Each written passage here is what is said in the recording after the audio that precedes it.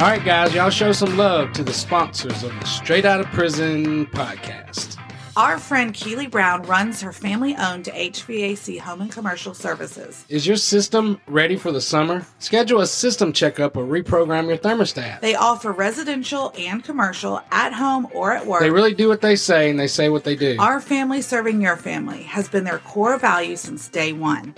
Their founder and owner, Mr. Robert Holland, made sure the foundation of home and commercial services was and is integrity. Now, remember, Haley, we catered an event last December where he was a part of the group that we were feeding. But it was interesting to learn that when he was a young man, when he first started in the HVAC business, Mr. Holland actually got in trouble for not adding new parts that the people didn't need. And they were like, "Why didn't you sell the parts?" And he was like, "Because I could fix them." And they were like, "No, you're doing it wrong. Like, you just got to put new parts." And he was like, "But they didn't need new parts." And it bugged him so much that he went out and started his own business. And that's the foundation of home and commercial services. And we can attest to that personally. I mean, they've done so much stuff for us. It's crazy. I love that story. And I think it speaks to obviously his integrity and what he's built his business on that integrity. Right now, the most economical service they offer is their annual residential service agreement. For $150, you'll get 2 annual checkups, and that's for one system. If it's an additional system, it's 25% off. Anyways, the annual contract includes priority service, normal rates for after-hour service, 10% discount on any repairs, and a 5% discount on any new installations. It's a good deal,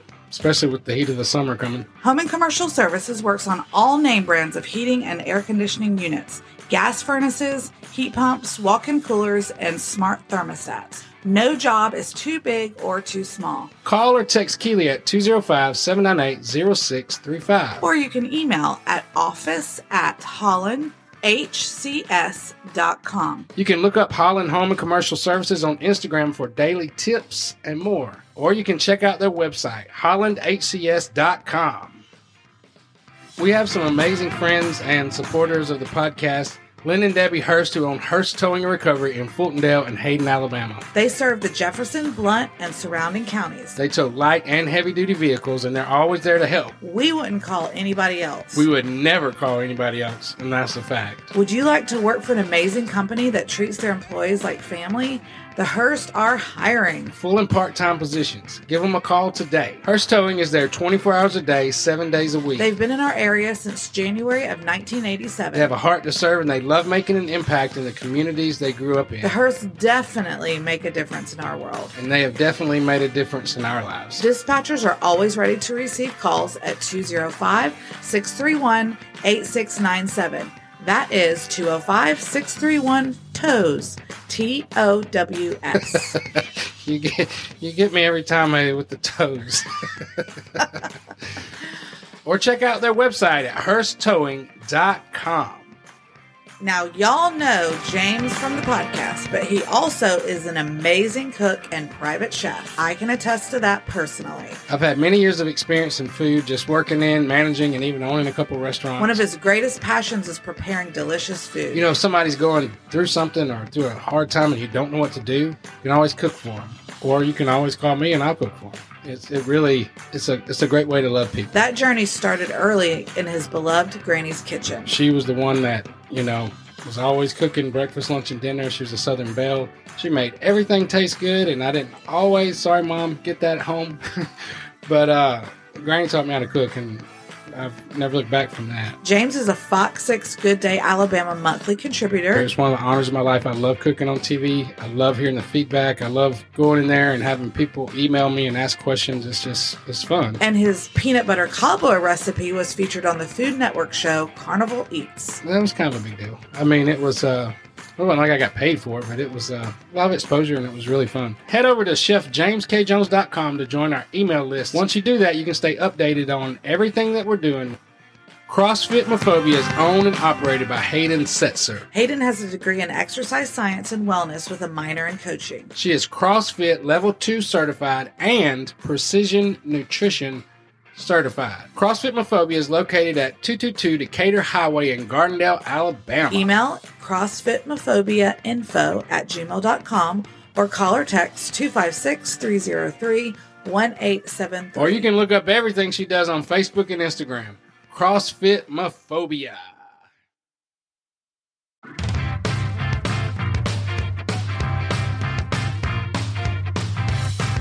Hey guys, thanks for tuning in to Season 2, Episode 8 of the Straight Out of Prison podcast. My name is James K. Jones, and this is my story. And I am Haley Jones, and this is his story that has now become a part of my story. So it's our story. It's our story. I love our story. Stories are powerful. Me too. It's good stuff. So in the last episode, that was one of the most difficult ones for me to record. Actually, going to Donaldson, them trying to turn me into a prison wife, and then spending 6 months in lockup. It's pretty rough.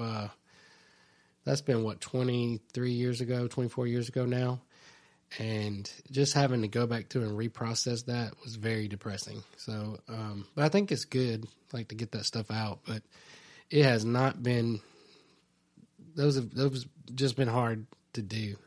But this one, we're titling this one Donaldson Correctional Facility because I got to a place where I realized that the only way out was through.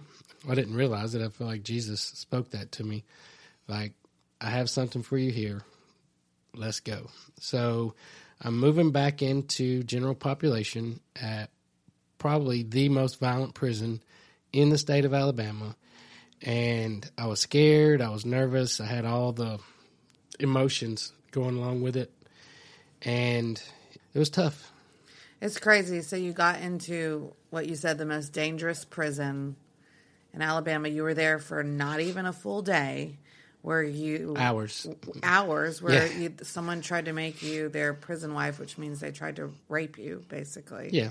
And then from there, within hours, they put you in lockdown, and then you stayed in lockdown for 6+ months. So now this is just a re-entering into like you said, what did you call it? The main what? Facility. It's not the main facility.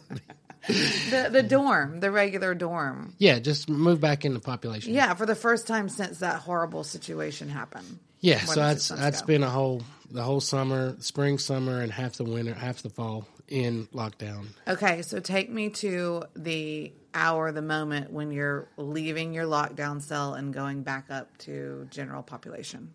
I was scared. I was probably more scared after being in lockdown because I heard all the stories. And there were people there that had been raped. There were people there that had been, I had a cell partner for a little while. They beat him down and stomped his eye out. Do you mean you heard more stories when you were in lockdown of things that have been happening there? Yeah. Okay, yeah. Isn't that what I said? I was just being clear because sometimes you're not clear. That's true. That's true. That's why God gave me you. But so I'd heard so many other stories, and basically the rules there was you had to stab somebody. You had to remember my story from BCI where I had to hit somebody, and I think I almost got knocked out. Well, I remember you mentioning that. I think maybe on the ride to. Yeah, the old timer. Yeah. The old timer, the ride from Kilby. The old timer told me that I needed a knife. Right. Oh, right. That was it. Okay, so you're walking back up. I'm going back up. So they put me back in, I think it was exactly the same block that I was in for that few hours.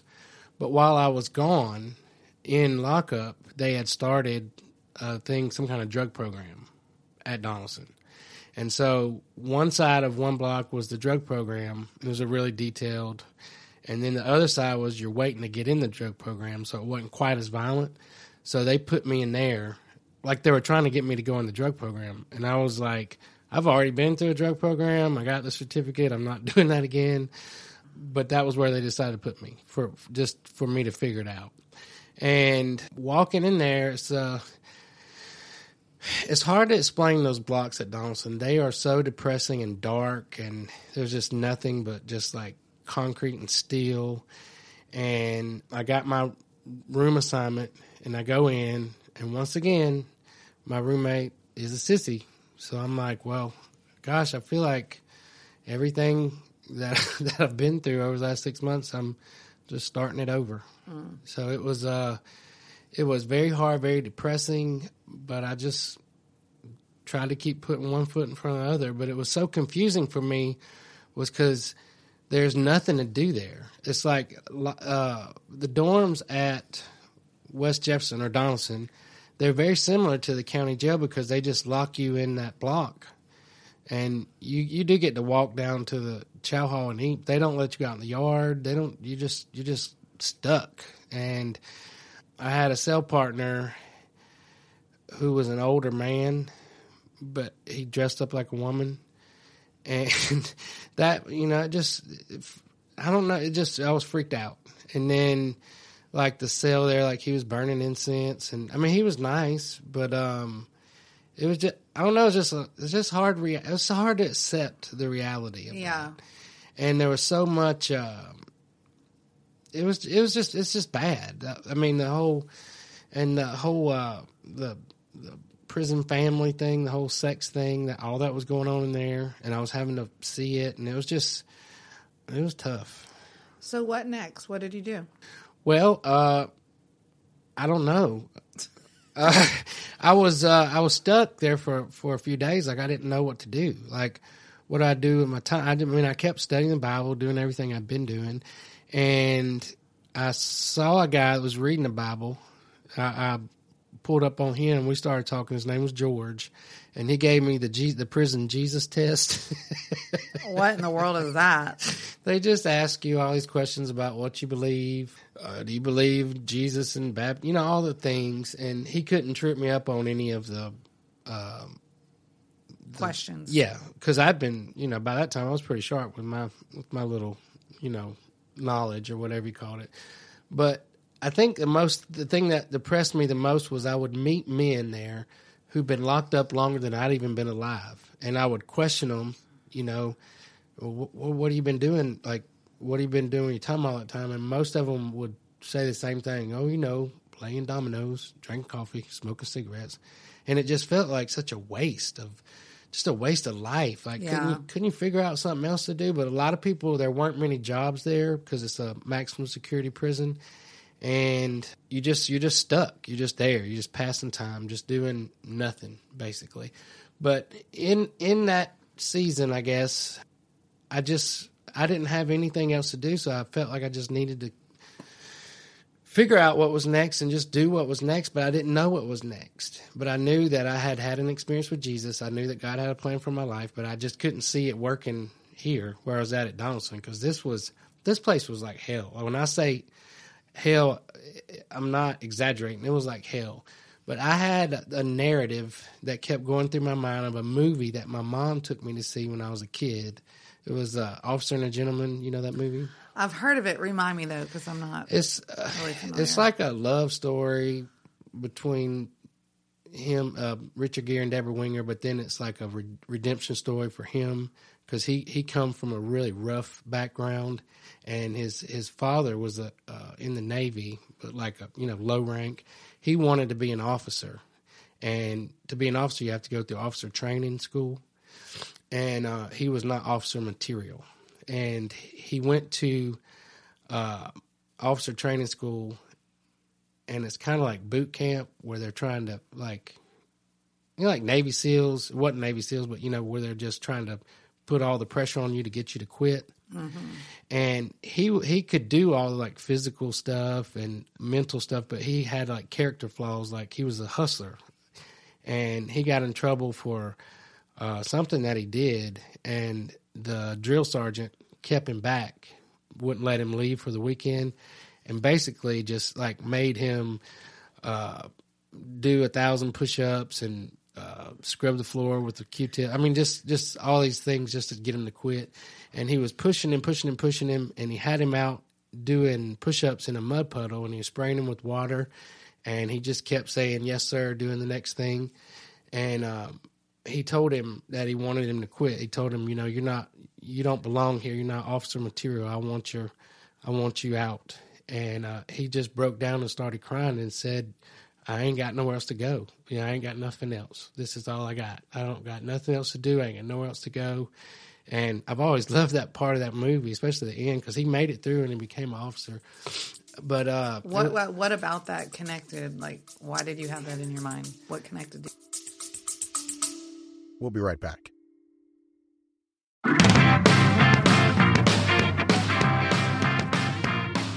Head over to our YouTube channel for recipes, podcasts, and now we're even live streaming stuff to give you guys real glimpses into our daily lives. Yikes. You'll also be able to see the podcast behind the scenes and unedited live streams. We've added the first 5 seasons of the Straight Outta Prison podcast, and even if you've listened to all of them, check out the video format to see pictures, behind the scenes, and a whole lot more. And while you're there, please hit the subscribe button.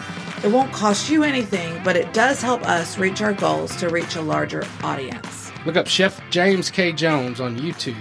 Hit the subscribe button so you never miss a recipe or a podcast.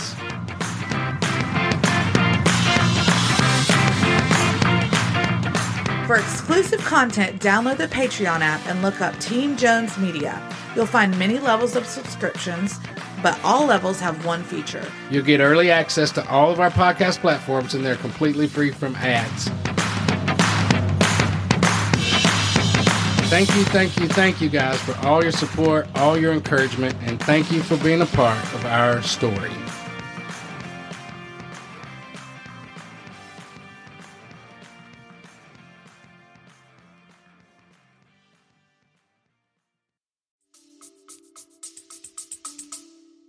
Because I didn't have anywhere else to go. The only thing I had to hold on to at that time was whatever Jesus had for me and his plan for my life. I didn't have nowhere else to go.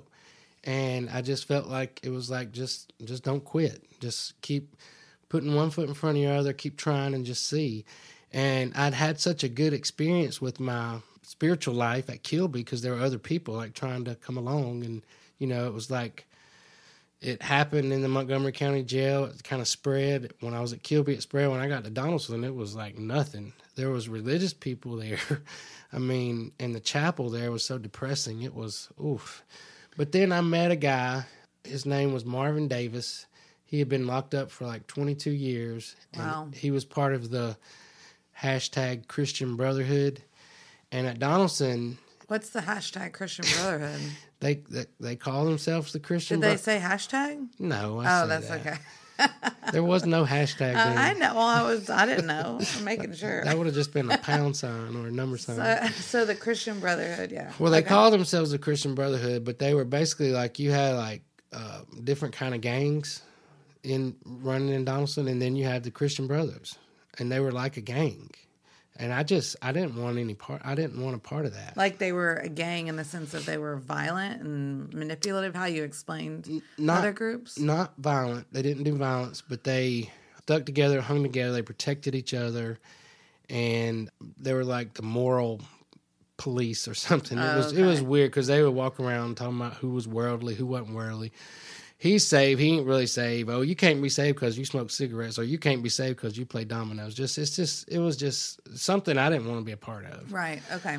But I got connected to a guy named Marvin Davis. He had been in prison for like 20 years, but he said he had an experience with Jesus where he got saved, and I believed what he said, but I didn't. There was like no evidence of that because he was like mean, and he would walk up and down the halls preaching all day, hollering at people, like screaming, hollering, "You're going to hell." And I asked him, "How long have you been doing this?" And he said like 7 years. And I said, "Well, in 7 years of screaming and hollering at people, doing it like that, have anybody like wanted to like come along?" And he had one guy, Julio, that came along. No, Julio was he was African American. He wasn't. There's not a lot of Hispanics. Okay.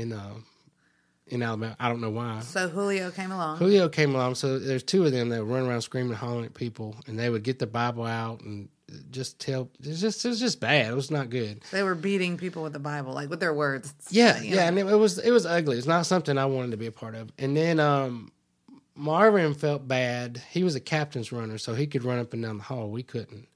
Marvin felt bad because the cell partner I had was doing things in the cell that he felt like was not good for me, and I didn't like it either. Don't get me wrong, but he said, "You want me to get you moved in the cell with me because I can make that happen. I work for the captain." So I was like, "Well," I was trying to decide: do I want to be in the cell with the guy that's doing the things that I don't like, or do I want to be in the cell with the guy that's going to beat me to death with a Bible all the time? And so I got in the cell with Marvin. He actually ended up becoming a friend to me, and he softened up because we would like try to study together.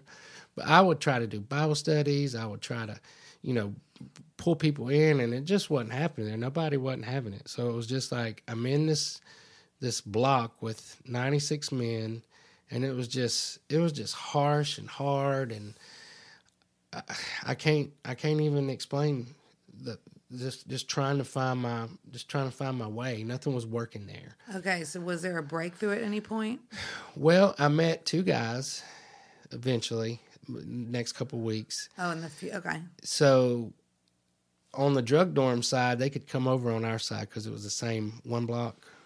And I met this tall black guy. His name was Dominic Glover, and they called him Brother Love. And he was kind of like, if you did an Enneagram on Glover, he'd probably be a 7 because he was just like bubbly, kind of like Jamie Golden, just everything. Yeah. Hey. But he was in love with Jesus, and he was eager and wanted to learn, and he taught me songs, and we just had a lot of fun together. Did they just happen to be on the same block? Like, how did you run into them to even meet them? I think I probably met them when I went to chapel. Okay, the depressing chapel. Oh, the chapel there was rough. Yeah, I mean, it was rough. It was. I don't even know if we want to talk about that right now. Okay, well, yeah, let's stay on you had a little breakthrough when you met Dominic Glover. Yeah, and then we started. Was an Enneagram 7, you think? Yeah, you would guess. I'm sure of it now. Even though you're not supposed to diagnose, but you can do that since they're not here. But well, yeah. I think I'm an Enneagram 1, and Enneagram 7s make 1s feel better. Right. When I'm around a 7, my spirits lift. Like I feel like Charlotte Guffin or. Anyways, I'm talking about people. Okay, let's come back to why this was a breakthrough for you when you met these two. Or did you say 2 people?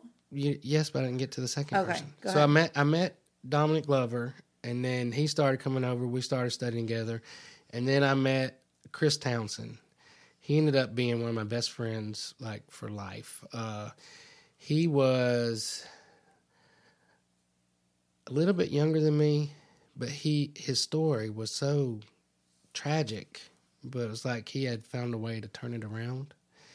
His dad was like like one of those people that never had a home. What do you call that? Like a vagabond? A transient, I want to say. I get like he would just. I'm not sure. He just roamed around. Yeah. Just roamed around 3 or 4 states, and his mom left him when he was little, and he got in trouble when he was like 17, and he got arrested in Bay Minette down in South Alabama where he's from, and when it was arrested for like something stupid, like something minor, something that wasn't even a big deal, but he didn't have anybody to bond him out because he didn't really have a lot of family, and he planned an escape at 17. I think he was 18 then. He planned an escape, and he took over. He took over the jail in Bay Minette where he's from, and not by himself. Like he rallied the troops, like all the other inmates, and they took over the jail. They didn't get out, but they almost did, and it was a big deal. You don't do that. So they sentenced him for that plus his little minor crime. They sent him to St. Clair because it was an escape, make sure security max. Yeah. And when he was at St. Clair, he was there for like 2 or 3 years, and the whole time he was planning his escape. Like he was just going to get out. He wasn't going to be in prison. Yeah. And I forget exactly how the story goes, but it's the famous, like, among inmates, the story is famous. They call him Lionheart because of what he did. He planned another escape with a bunch of other inmates, and this is a max camp where you got people that have life without parole. Right. Like, so it ain't hard to find somebody like, well, let's do it. And they actually stole a fire truck and ran it through the fence. And okay, how do you steal a fire truck if you're in prison? For some reason, the fire truck was in one of the gates or something. I don't know the actual details of the story, but they ran it through and got it through one of the fences, but not through 2 of the fences. So then they sent him to West Jefferson and put him in lockup. And he got out of lockup and was trying to, navigate that life. That's a hard life at Donaldson. It's a hard life. Well, you did it for... Oh, it's a hard life. But 6+ months. He was trying... No, when he got out. Oh, okay. Of lockup. He was in general population. Yeah. And it was just... It was hard. He didn't have any support from the outside. And there's a group of Mennonites that come down in the prison at West Jefferson every January, and they stay for a week. And they come in every day. There's like 50 of them. They just flood the prison, and they don't carry Bibles. They don't fuss at you. They just try to love on you. And he sat down with one of these guys, and he told him like that, that Jesus loved him. He had a plan for him, and he had an experience with Jesus sitting on a bench there. And this had been about 6 months before I met him, and it changed his whole life. And he reminded me so much of myself because he was in a dark place. Like he told me, I'm not going to tell the story. He told me he was having it rough. Why aren't you going to tell the story? Because that's his business. I mean, you can imagine. Yeah. What he was dealing with. But he was a fighter, and he reminded me of myself because it was like the way his life flipped, and he had Jesus on the inside of him. He had a real experience, and he was studying the Bible, and I was studying the Bible.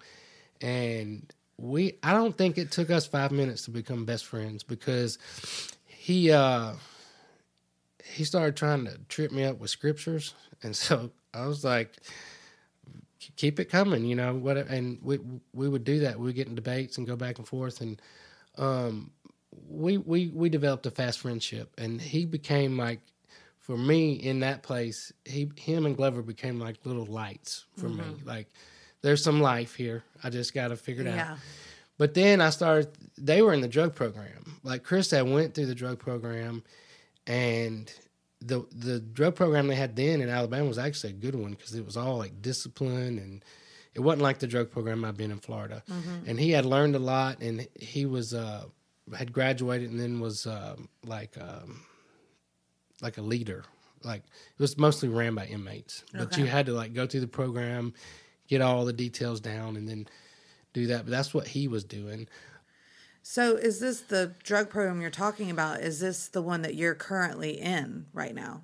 The one that you're talking about that he went through and became a leader? Yes, I wasn't in the drug program. Oh, okay. So drug program was on one side of one block, the right side of one block. I was on the left side of one block. Okay. I know this is confusing. So at Donaldson, every block has like a cube in the middle, a left side and a right side, and they're totally separated by bars and steel and concrete. Okay. But they're on the same hall. So if you're in one block, you're on the left side or the right side. The right side was the drug program. The left side was people that were candidates for the drug program. Oh, okay. So that's where they put me there, even though, I wasn't thinking about, I'm not doing that again. I've already done that. So you were living on the side that you were a candidate for the drug program, and Yes. he had actually been through it. He'd been through it, graduated, and he was actually working for him and was pretty good at what he was doing. He's a good leader as far as like inmates and stuff. No, he's a leader in general. So what was next? It sounds like he was a leader if he was planning all these escapes and rallying the troops. Yeah. He was leading He some. was leading it, but before that, he was doing it for not good. Right, yeah. Kind of like, me and my cousin, we always did stuff for not good. If we could have turned that around and did something for good, we probably would have been, we might have been governor or something. But, okay, so how did those two relationships help you move forward, or what happened next, I guess? We just started, the three of us, we became like the Three Musketeers. We started studying together. We would spend hours, they had to work, and I didn't have a job. I didn't have anything to do. Why not? Why didn't you have a job? Or why weren't they giving you a job? There's not jobs there. Oh, there wasn't jobs for everyone. There's a few, you have to be real lucky to get a job at Donaldson. And probably the best job was being a chapel worker. Mm-hmm. But there was only I think there was 4 or 5 of them. The chapel there was a trip. It was like its own little institution. The chaplain there, his name was Chaplain Lindsay. He was the one that came around every week and talked to me when I was in lockup, so I didn't have anything for him. Oh, because, he didn't really act like he cared at all about you. No, yeah. he did not. And then, but he was also mean. He was so mean. The stuff he would say, and then he's supposed to be the representative of Jesus for the. But anyways, people told me later that he used to be a volunteer, and loved inmates, and also then when he came to the chapel, he was just jaded by the time I got to him. And he was a good man, but I never had any warm fuzzies for him while I was there. And it took me about 3 or 4 years out of prison before I ever warmed up to him. Just because he was so mean. And they say you can forget what somebody says, you can get what they do, but you can't forget how they made you feel. Yeah. And he always made me feel like I wasn't the real deal. Yeah. Like you're not in. But he had 3 or 4 chapel workers, and they were the ones that got to go back and forth. They got to eat food that we didn't get, and they kept the chapel on lockdown. And then I think the neatest thing that happened for me during that time, I went to a service, and remember I told you when I was at Kilby, there was like 2 different religious people that came in, 2 different groups. One of them were more conservative, like Church of Christ, and then these people came in with all the suits on, and they were the Word of Faith people. Remember me talking about that a couple episodes back? Mm-hmm. Well, one of those guys that I met that was wearing the suits, I actually met him at Donaldson again. Gil Frank, you know Gil Franks, yes, and Randy Walker. I met them at Donaldson during this time. They would come in. I think it was once a month they came in and did a chapel service. And, they're still friends of mine to this day, which is neat. And Gil's listening, so hey, Gil. But I met them just trying to do one thing after the next, and then the Christmas of 1997, remember I told you how beautiful my 1996 Christmas was? Yes. Christmas of 1997 was none of that. It was pretty bleak. It was just sad and just... I know I keep saying that. Yeah. We need to move on from the sadness. Let's just say it was hard. This was hard. This was a hard time. Was it hard? Yes. Okay, so up to Christmas, how long had you been there at that point? At Donaldson. I'd been at Donaldson since right after Easter. So what's that, like 7-8 months? Okay, so 7-8 months total. And then there was a turn after the new year. I remember that when 1998 came around, I remember thinking, I'm the most depressed that I've ever been in my life, and I don't see a way out. And then I was getting bad news. I still had the case in Shelby County. Then I found out they didn't give me my time served that the judge ordered, and it was like trying to fight all that, and you really don't fight those people. Like, they don't care. We don't care. Right. You just shut up and do your time. And it just feeling, I felt so helpless. And then I'm trying to connect to Jesus and pray. And it's like you said, I'm supposed to be here. You got something. What is it? I don't see anything. I see nothing here but pain. And around the beginning of 1998, there was a little bit of I don't know if it was like an emotional, spiritual flip in my head. Like, whatever I got to do, I'm just going to figure it out and do it. So there's a prison ministry that's called Kairos. Have you heard of it? I have heard of it only because of you, but I guarantee you most people that are listening have not. What is it? It is, they call it interdenominational, which it means everybody's welcome. I think it was started by like Catholics, Protestants, everybody. Everybody, they do this together. Okay. But it started as a retreat for people, in the free world. It wasn't originally like a prisoner thing. And I think the Catholics call it something, I don't know. I forget the name. It's Crescia or something. So what is it? It's basically they take people out of the world for 3 days. Usually they go to a campground. You don't have phones. You don't have TVs. You don't have anything. And the people it's like they call it a walk because it's a 3-day. The Methodists call it Emmaus. The Catholics call it Crescia. It's the same, but it's the same thing. Okay. And it's basically you spend 3 days just like disconnecting from the world and trying to get spiritually closer to God. Does that make sense? Yeah. And it's a powerful thing that they do. But they started doing it years and years ago in prison. and they named it Kairos because Kairos is a Greek word for time that's in the Bible. In the Greek language, there's like different, like we have one word for love. I love you because you're my wife. I love hot dogs, and I love dogs. Right. But in the Greek language, they had like 5 or 6 different words for love. So there's like agape and eros, and I don't want to get lost in that. But in the Greek, there's 2 words for time. There's chronos and there's kairos. Chronos time is like the calendar. It's just regular time. Kairos time was like a special time or special season, and it means like God's special time. So they wanted to do that they named that for the Kairos prison ministry because they're taking us out of prison for 3 days. Where are you going if they're taking you out of prison? To the chapel. Oh, okay. I mean, the draw though was food. Like they fed you from the time you got there until the time you left. So did you just go in the morning and then go back at you that had time? to go. You had to go sleep in your cell at night, but you were there literally for 3 days. The whole 14 hours, whatever that is. And they bring in, there's 12 tables. Every table has 3 or 4 free world leaders. And basically, they're just loving on you. That's all they're doing. And there's little spiritual exercises. They share the gospel and stuff like that. But it's not religious. They're not coming at you. They're not telling you that you're a sinner and you're going to hell and, God hates you because you're a criminal.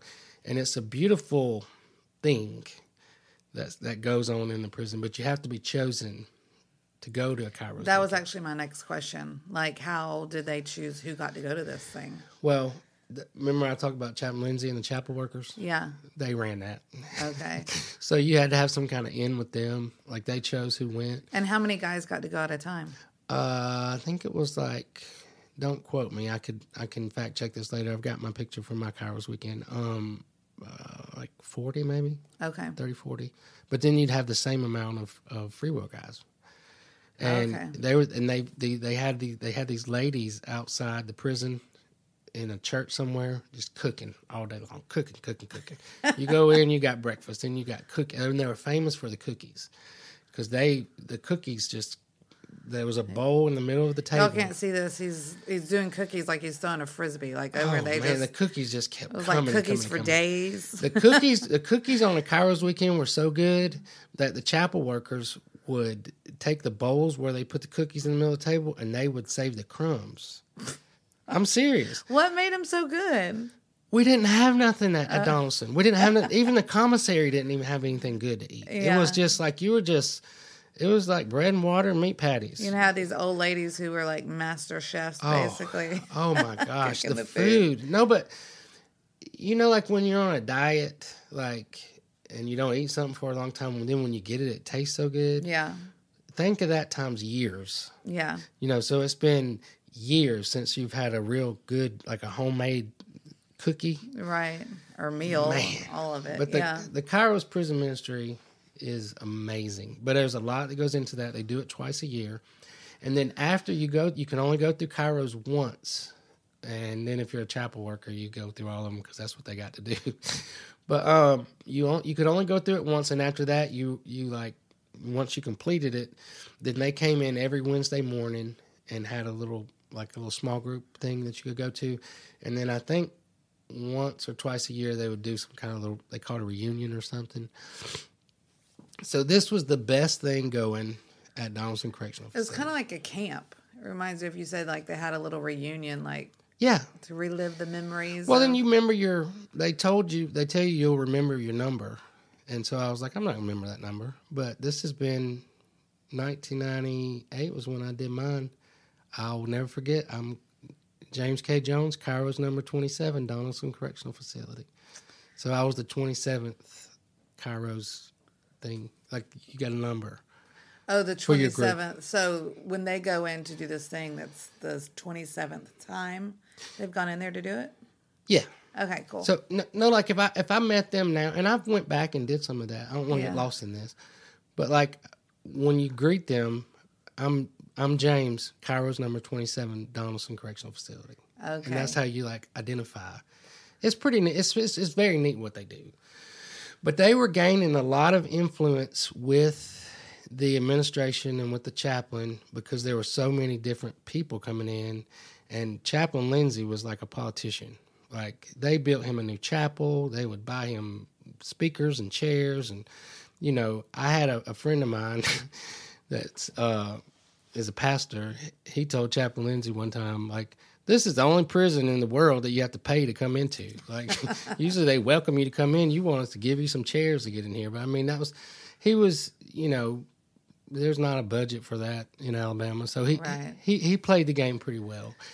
But they decided that they wanted to have a Christian dorm, a Kairos dorm. Who's they? The Kairos people. Oh, okay. Because there were tons of them. I mean, there were, you know, probably 100 of them at that time. So when you say the Kairos people, do you mean the prisoners who attended or the free will people? No, the free will people. Oh, okay. The people that put on the weekends. Okay. They put a lot of pressure on that because this is a very violent prison. This is bad. And so they would, there's one story of a guy that went through a Kairos weekend and had an experience with Jesus, and then but he had a lover, like a homosexual lover, and when he got out of his Kairos weekend, had an experience with Jesus and told his lover that he was a Jesus follower, he killed him. So, I mean... What? Yeah, I mean, this was a violent place. It's still a violent place. He killed him? Yeah, people die all the time at Donaldson. Golly. You remember me telling you when I first got there and they told me what you want to do with my body? Oh, yeah. That's a real thing. It is everything you saw in the movies and feared was there at Donaldson. And that was... But anyways, these people want to start a Christian dorm. And they had been like hammering and beating and begging and pleading and trying and all that stuff. I was not in it. I thought that was the stupidest thing in the world because the Christian Brotherhood, right? All they did was fight. I mean, all they did was fight. They would fight over, you know, Melchizedek and just stupid stuff they would find in the Bible and they fight over it. And was Jesus black or was he Chinese or was he white or was he this? And I couldn't see how that could work. Like there's no way you can put all those people together because they don't even, like, you would go out to the chapel and then they would get in fights that, like, not physical fights, but like fights with their words. Kind of like what people do now on social media where they go back and forth and they just needle and pick and come up with it, you know, say this, say that. They would, some of the funniest ones I ever saw, the way the Christians would get in a fight was they would say, brother, I rebuke you in the name of Jesus. And then the other brother would say, no, I rebuke you in the name of Jesus. Well, I bind you in the name of Jesus, and I render you harmless and ineffective against me. And then they would go back and forth, back and forth. Oh, and my it's gosh. like, I'm not into all that. I ain't doing all that. I love Jesus. I love the word. I'm ready. So you couldn't see the Christian dorm. Were they able to make it happen? I couldn't see it, but it was a big buzz. But so for a time me and Chris were studying the scriptures. He had got a hold of this thing where if you believe something, it can happen. So he believed that he was going to make parole. And his first parole date was coming up in 1998. So I thought he was crazy. I told him, yeah, bro, you ain't gonna make parole. I mean, you don't make 99% of the time. You don't make it on your first go, anyways. But because of all of his escapes and all the trouble he had been and all the things that he had done, there ain't no way.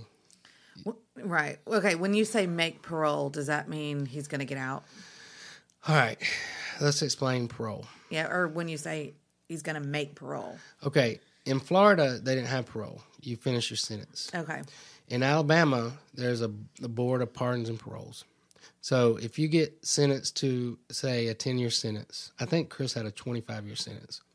So you get a parole date. That means it's usually some years in. So he was like 4 or 5 years in, and he got a parole date.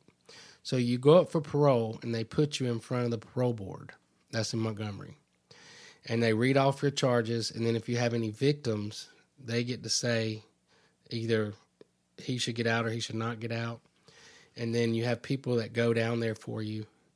or your family can go. Anybody can go to your parole. It's a hearing. Yeah. And that, I've went for a couple guys. It's scary, but it's basically if you have, say, you have a 20-year sentence and you've served, 3/4 of that or half, whatever it is. When you make parole, you still have that sentence. You're still sentenced, but they let you out, and then you have a parole officer, and you can, basically finish your time out in the free world. Does that make sense? Yeah. So it's similar to probation, but not, because you belong to them. If you make parole, you belong to your parole officer. If your parole officer wants to come in your house, if he wants to come to your job, they can lock you up anytime they want to and send you right back to prison. Right. Okay. So parole is scary, but you're still out. You're out. Yeah. Okay.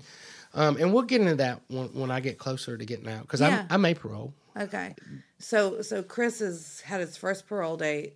He thought he was believing it. And you were like, no way, bro. I was trying to encourage him. I was trying to encourage him, but I was like, I don't see it. I don't see it happening. I mean, just because of I read his like charges, like that's pretty bad. Like, you don't do stuff like that and then expect us to trust you to go, because it's not going to work out well for you. But he was believing that, and he was just into that, like, and studying and doing and all the things. And then Glover, he was trying to learn like the scriptures and stuff, like we would spend a lot of time studying, but he taught us like the old African American hymns because he grew up in church. Mm-hmm. And we used to sing like, oh man, sing the paint off the walls. Yeah, but it was good. It was all we had, and we would get together. So what's something you sang? Sing it. Go now. Usually when I start singing, people tell me to stop. Well, I'll tell you to stop after like one line or so. I had one song that I sang. Okay.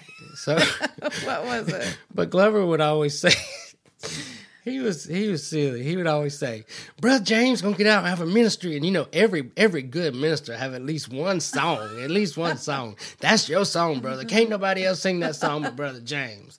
The song was called He's an On-Time God. You gotta sing some of it. I'm embarrassed. It's just me here. Well, see, but I would sing the song, and then there would be somebody that would snap their fingers, like snapping, and then Brother Glover, we called him Brother Love, he would go, ba-doo, ba-doo, ba-doo, do-do-do-do-do-do. Okay, I'll snap my fingers and you sing. Okay. This is awkward, baby. Okay, go. He's an on-time God. Yes, he is. Oh, on-time God. Yes, he is. Job said he may not come when you want him, but he'll be there right on time. He's an on-time God. Yes, he is. Ba-boom, ba-boom, ba-boom. And then there's a lot of that went to it, but we actually added our own. We made up an ending to that. It was one of them was, you can ask the children of Israel trapped up at the Red Sea by that mean old Pharaoh and his army. They had water all around them, and Pharaoh on the track. Oh, yeah. But out of nowhere, God stepped in and made a highway just like that. Let me tell you, he's an on-time God. Yes, he is. But we added an end to that. There was a inmate named Ricardo Cook who had he was on death row. He got saved in a Kairos. They did a Kairos on death row. Somehow he got his death sentence converted into a life without parole sentence. Mm-hmm. And then somehow he got it converted into a life sentence, and he made parole. And, wow. Amazing story. But he was our hero. Like, he came in. He was the one. So he went from, like, death row to life without parole, and then he made parole to actually get out. He went from death row to life without parole to a life sentence.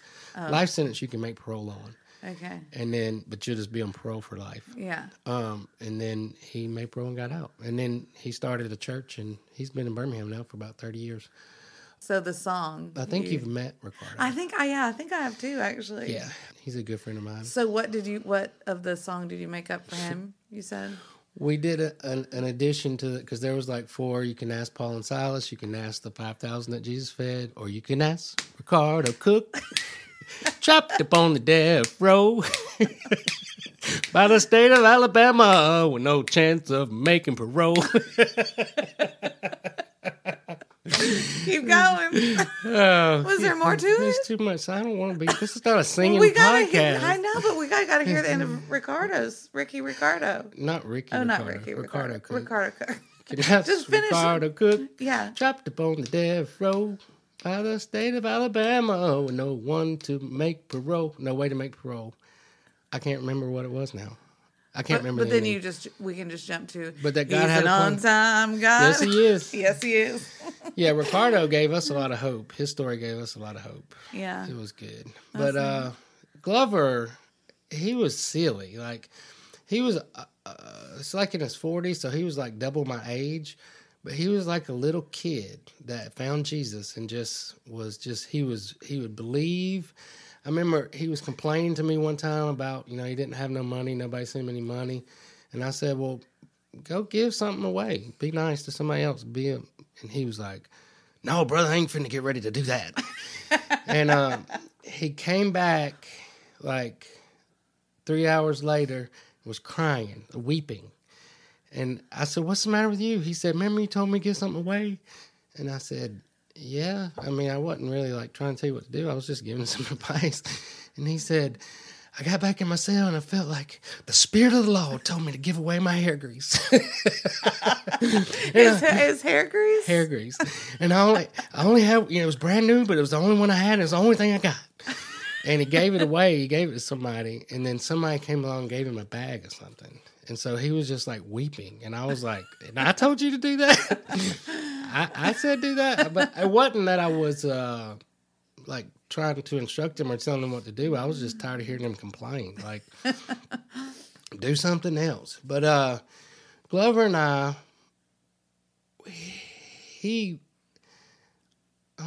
guess he influenced me in a good way, but he would do stupid stuff that I would never do. So we were in a chapel service. It was packed. It was the Sunday chapel service was always packed. And this group came in, and the man was up there, and he had on a neck brace. And he was explaining that he was in an accident, he hurt his neck. And we're like middle of the chapel back, sitting there, and the guy was talking, and Glover leaned over to me, and he said, I feel like the Spirit of the Lord told me I'm supposed to pray for that man. And I said, really? I said, I thought the same thing. But I was saying, like, Jesus, please help the man with his neck. Like you were going to do it in your seat. Yeah. Yeah. Quietly. He stood up in the middle of the chapel service and said, excuse me, brother, excuse me, brother, excuse me. We know that the Lord sent y'all in here to be a blessing to us, but we just want you to know that we can be a blessing to you because we's a blessing too because we's the church here. And me and my brother James want to come pray for you. And I was like, no. You were like, no, I've already prayed for him in my seat quietly. Don't do that to me. But the guy invited us up there to pray for him. And I was like, what are you doing? Like, how did you get me into this? And, because it's packed and there's always free will people. And then they got these two little struggling inmates straggling up there. But we prayed for him. And it was amazing. I don't know that I've ever prayed for anybody and felt like God's presence like it was that day. And we went back and sat down, and he took his neck brace off. But I would have never done that. I mean, I wish I was more like that, but Glover would do anything if he felt like it was what he was supposed to do or what Jesus wanted him to do. He would go do it. And but the guy actually left his neck brace in the chapel. Oh, it was crazy. That was awesome. Crazy. And then it was always something with Okay, him. Before you go any further, we never finished when Chris went up for parole. And what happened? Did he get parole? Did he not? Let's talk about that in the next episode. What? That's such a cliffhanger. Well, he didn't. Okay, we can wait. Let's wait. Let's wait till it happens. Because there was a lot that happened between us. Okay. After that. Okay. So there was one, the Kairos people were doing this Christian dorm thing. And it was a buzz, and, I'm not doing that. So I'm praying, trying to figure out what's next for me. We were having they called us the Three Musketeers, because you had like I was a little skinny white boy, and then Chris was, he lifted weights, so he had that was his strategy. He was going to have big muscles so people would mess with him. He was buff. He was what? Buff. Buff? What does that Isn't mean? that the right word? Like if you're buff? You have muscles. Isn't that what that means? I would not say that about another man. Okay. Hey, bro. I'll look that up. You're looking mighty buff. All he did was work out. So you had me, you had him. They called him Lionheart because he did look like a little lion. And then Glover was like 6'4", big black guy, older man. And none of us matched each other. But we had one thing in common, and that was that we'd had an experience with Jesus, and God was doing his thing in our life. So there was a morning, but they still lived they were still on the drug program side. I was on the other side by myself, so they would come over 3 or 4 hours a day, and it got more, like they would come over more, but I couldn't go over, like I wasn't allowed on the other side, but they were allowed on my side. Does that make sense? So I always had to wait on them to come over. Chris came in right after breakfast one morning. No, it couldn't have been breakfast. Did I tell you they fed breakfast there at 2:30 in the morning? Yeah, you did. You said that. It was one thing when you're in lockup to get breakfast in the middle of the night, but when you were in population, they woke you up and you had to walk down to... Yeah. You had to get up in the middle of the night and walk down, eat breakfast, and come back. And you had to eat it because you were hungry. That's crazy. He came, I know it was early in the morning because I was still like trying to wake up. He was like, they did it. And I was like, they did what? They got us a dorm. And I was like, who? He was like, the Kairos people. So I said, good, that's great for y'all. I'm not doing that. He's like, no, I put your name on the list. And they're moving us right now. They're fixing to call your name. What? And I was like, I'm not living in, I'm not doing that. And he said, well, me and Glover are going. And so I was like, well, I guess I'm going. I guess I'm going. I mean, the only reason I went was because they went. Mm-hmm. And they were going to leave me. And I didn't, whatever was happening to me during that time, I still had like PTSD. Oh, yeah. I actually Googled that and looked that up the other day, PTSD. Because after we taped the last 2 episodes, like I've been depressed, like bothered. But I did. I mean, what does that stand for? Post-traumatic stress syndrome? Yes. I was still in a bad place. And just like mentally, and I was still scared. Like, the same things that happened to me when I got there could still happen to me again. So accepting the next, like whatever's next, and it was just, it was hard. But because they were my only people that I was really like connected to, and they were my friends, at that time they were my best friends. Mm-hmm. They were leaving me, so I went with them. And so they called your name. And we packed our stuff and moved down the 3 block. Wow. But we'll probably want to pause that here and talk about that next because that was a whole nother experience. I'll tell you all about it and how I realized that was the plan that Jesus had for me all along. It's exciting. So next time we're going to hear if Chris eventually got parole, or that first time you moving to this new Christian dorm. Well, in process, they realized that they couldn't, there's no way to have a Christian dorm. So if you have a Christian dorm, then the Muslims are going to want to have a Muslim dorm. Right. And so they came back and said, we can do this like the Kairos people want them to do it, but we're going to have to figure out a way to finagle it. So it ended up being only 12 of us said yes. Wow. That went to that dorm. So they put us in a violent block of 96 men, 12 of us, to start this thing. And it wasn't easy, but it was an experience that I'll never forget, and it has affected the Alabama Department of Corrections up to this day. That's awesome. What we went through. Quick question before we move on, if you can answer. Are you still in touch with Chris? We've lost touch now. He lives out. Actually, I don't know where he is now. But Chris Townsend, and do you know if he's in prison still? No, Okay. No. Okay. No. He when he got out, he was addicted to like ministry. Like he wanted to do ministry. Like go around and talk and do all that. Addicted to ministry. That's probably something we're going to have to unpack later at a future episode. That might be one we could put on the For Real. Yeah. I mean, there are people. I mean, we know people that all they want to do is go to church and go to meetings, and then they don't wash their dishes. Are you talking about me? No. No, I would never let you get that far out there. No, but anything you can. Jesus is wherever I am because he's in me. So it's like you don't have to follow all these. You know, I'm part of my church. The local church is the hope of the world. But like when you get into like these big ministries, then people start following them all over the place, and you know, I'm not going to do that. Yeah. Well, we'll pause that there. I'm very excited to hear about this next. It was a miracle of what happened, and we'll talk about it in the next episode. But we found out later that the administration there were like, give these Kairos people a Christian dorm so that it'll fail, and they'll quit bugging us about that. Let them go do it. Just let them do whatever, but it's not going to work, so just let them do it so it'll fail so they can shut up. But it didn't fail. So that's a good... All right. Well, I can't wait. Can't wait? Yeah, to the next episode. Because I didn't even, like, several things we've talked about, I did not know, until... What?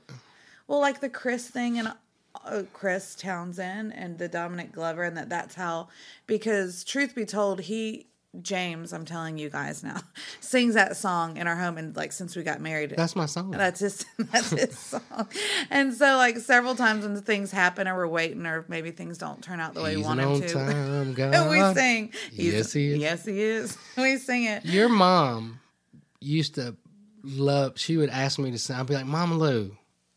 No, just give me a little taste. Well, because all the verses are really neat too, because it brings out like stories from the Bible and then stories from the guys in prison. Like that you said, like Ricky Ricardo. I call him Ricky Ricardo, but Ricardo Cook. Ricardo Cook. Yeah. You added all those verses with stories, which is a really neat thing. So I mean how that song came to be, I guess, your song. And then also just you I didn't make up the song. No, that's a gospel hymn. Like an African American gospel hymn. Okay. Well, yeah, I know you didn't make it up, but yeah. But we added to it. We added a lot of verses to it. And then also just the I guess the backstory and the leading into the Christian dorm, because I've heard tidbits of after, which I know you're going to share. Yeah. But like just leading into like how that really came to be and how you got there. It was a miracle. It was amazing. And on the other side of it, when it got good, people started taking credit for it. I mean, even up to last year, I'm not going to say who I was in a meeting with, but I was in a meeting with somebody who was a volunteer at that time who said he started it. And this was in a group of I think it was a lawyer or something that was interviewing us. And I said, you did? No. I said, inmate started that. And he was like, no, I was part of a committee. And I was like, no, bro. I'm not going to let you take But here's credit. the deal. But that you only said yes to going because... Because of Chris and Glover. Yeah, because Chris and Glover. I would have never even attempted to be a part of a Christian dorm. Yeah. The only reason I went was because they went. And the good part of that, though, when we got there and realized there were only 12 of us moving in, was that most of the mean religious people, they chose not to go too. So we were in a good place. Well, next week. Here we go. Well, thanks, guys. Thanks so much for tuning in. And we have started the first For Real on the subscription part of our podcast. And that has been so fun and loving the feedback. Keep it coming. Check it out. Thanks, guys. See you soon. Hey, guys. Thanks so much for tuning in to the Straight Outta Prison podcast. For more exclusive content, head over to our website, teamjones.co/podcast. Yes, you can subscribe by clicking on the Become a Patron button, and that's going to get you access to our For Real, which is very different than the highlight reel. Some very juicy content there. Good stuff. Or you can look us up on Facebook and Instagram, Straight Outta Prison Podcast. Yes, that takes the story to a whole new level where you can see some of the people that James talks about in his story and see some of the places that he's been. I've been loving it, and you will too. Prison recipes. Yeah, all the things. Good stuff. We'll see you soon, guys. Thanks. Bye. Bye-bye.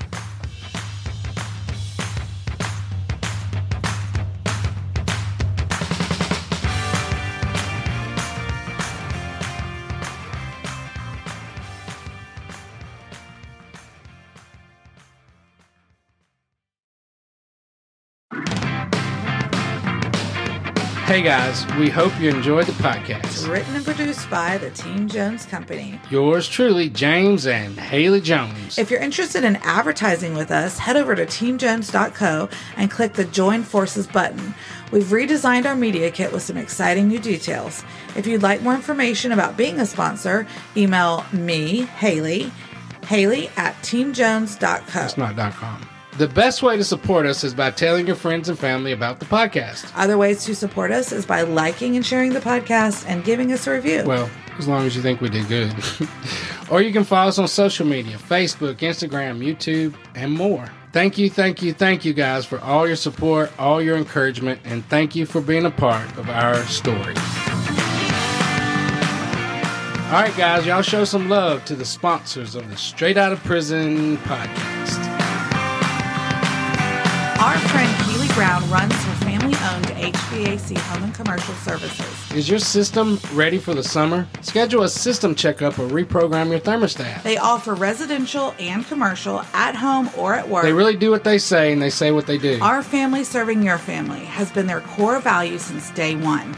Their founder and owner, Mr. Robert Holland, made sure the foundation of home and commercial services was and is integrity. Now remember, Haley, we catered an event last December where he was a part of the group that we were feeding. But it was interesting to learn that when he was a young man, when he first started in the HVAC business, Mr. Holland actually got in trouble for not adding new parts that the people didn't need. And they were like, "Why didn't you sell the parts?" And he was like, "Because I could fix them." And they were like, "No, you're doing it wrong. Like, you just got to put new parts." And he was like, "But they didn't need new parts." And it bugged him so much that he went out and started his own business. And that's the foundation of home and commercial services. And we can attest to that personally. I mean, they've done so much stuff for us. It's crazy. I love that story, and I think it speaks to obviously his integrity and what he's built his business on, that integrity.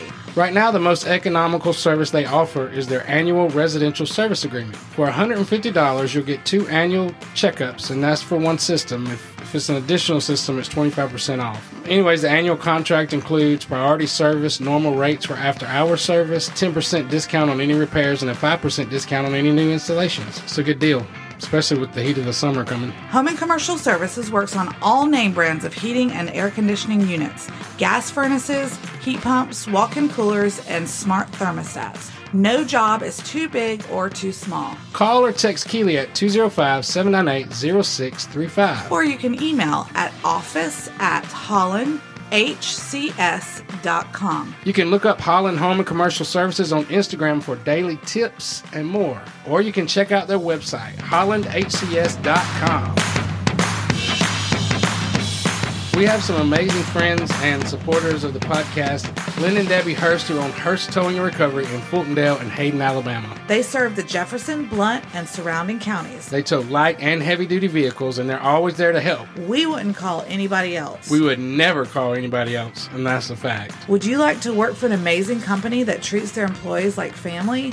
The Hurst are hiring. Full and part-time positions. Give them a call today. Hurst Towing is there 24 hours a day, 7 days a week. They've been in our area since January of 1987. They have a heart to serve, and they love making an impact in the communities they grew up in. The Hursts definitely make a difference in our world. And they have definitely made a difference in our lives. Dispatchers are always ready to receive calls at 205-631-8697.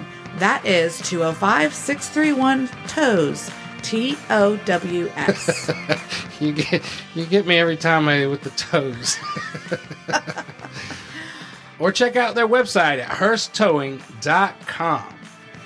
Now, y'all know James from the podcast, but he also is an amazing cook and private chef. I can attest to that personally. I've had many years of experience in food, just working in, managing, and even owning a couple of restaurants. One of his greatest passions is preparing delicious food. You know, if somebody's going through something or through a hard time and you don't know what to do, you can always cook for them. Head over to chefjameskjones.com to join our email list. Once you do that, you can stay updated on everything that we're doing.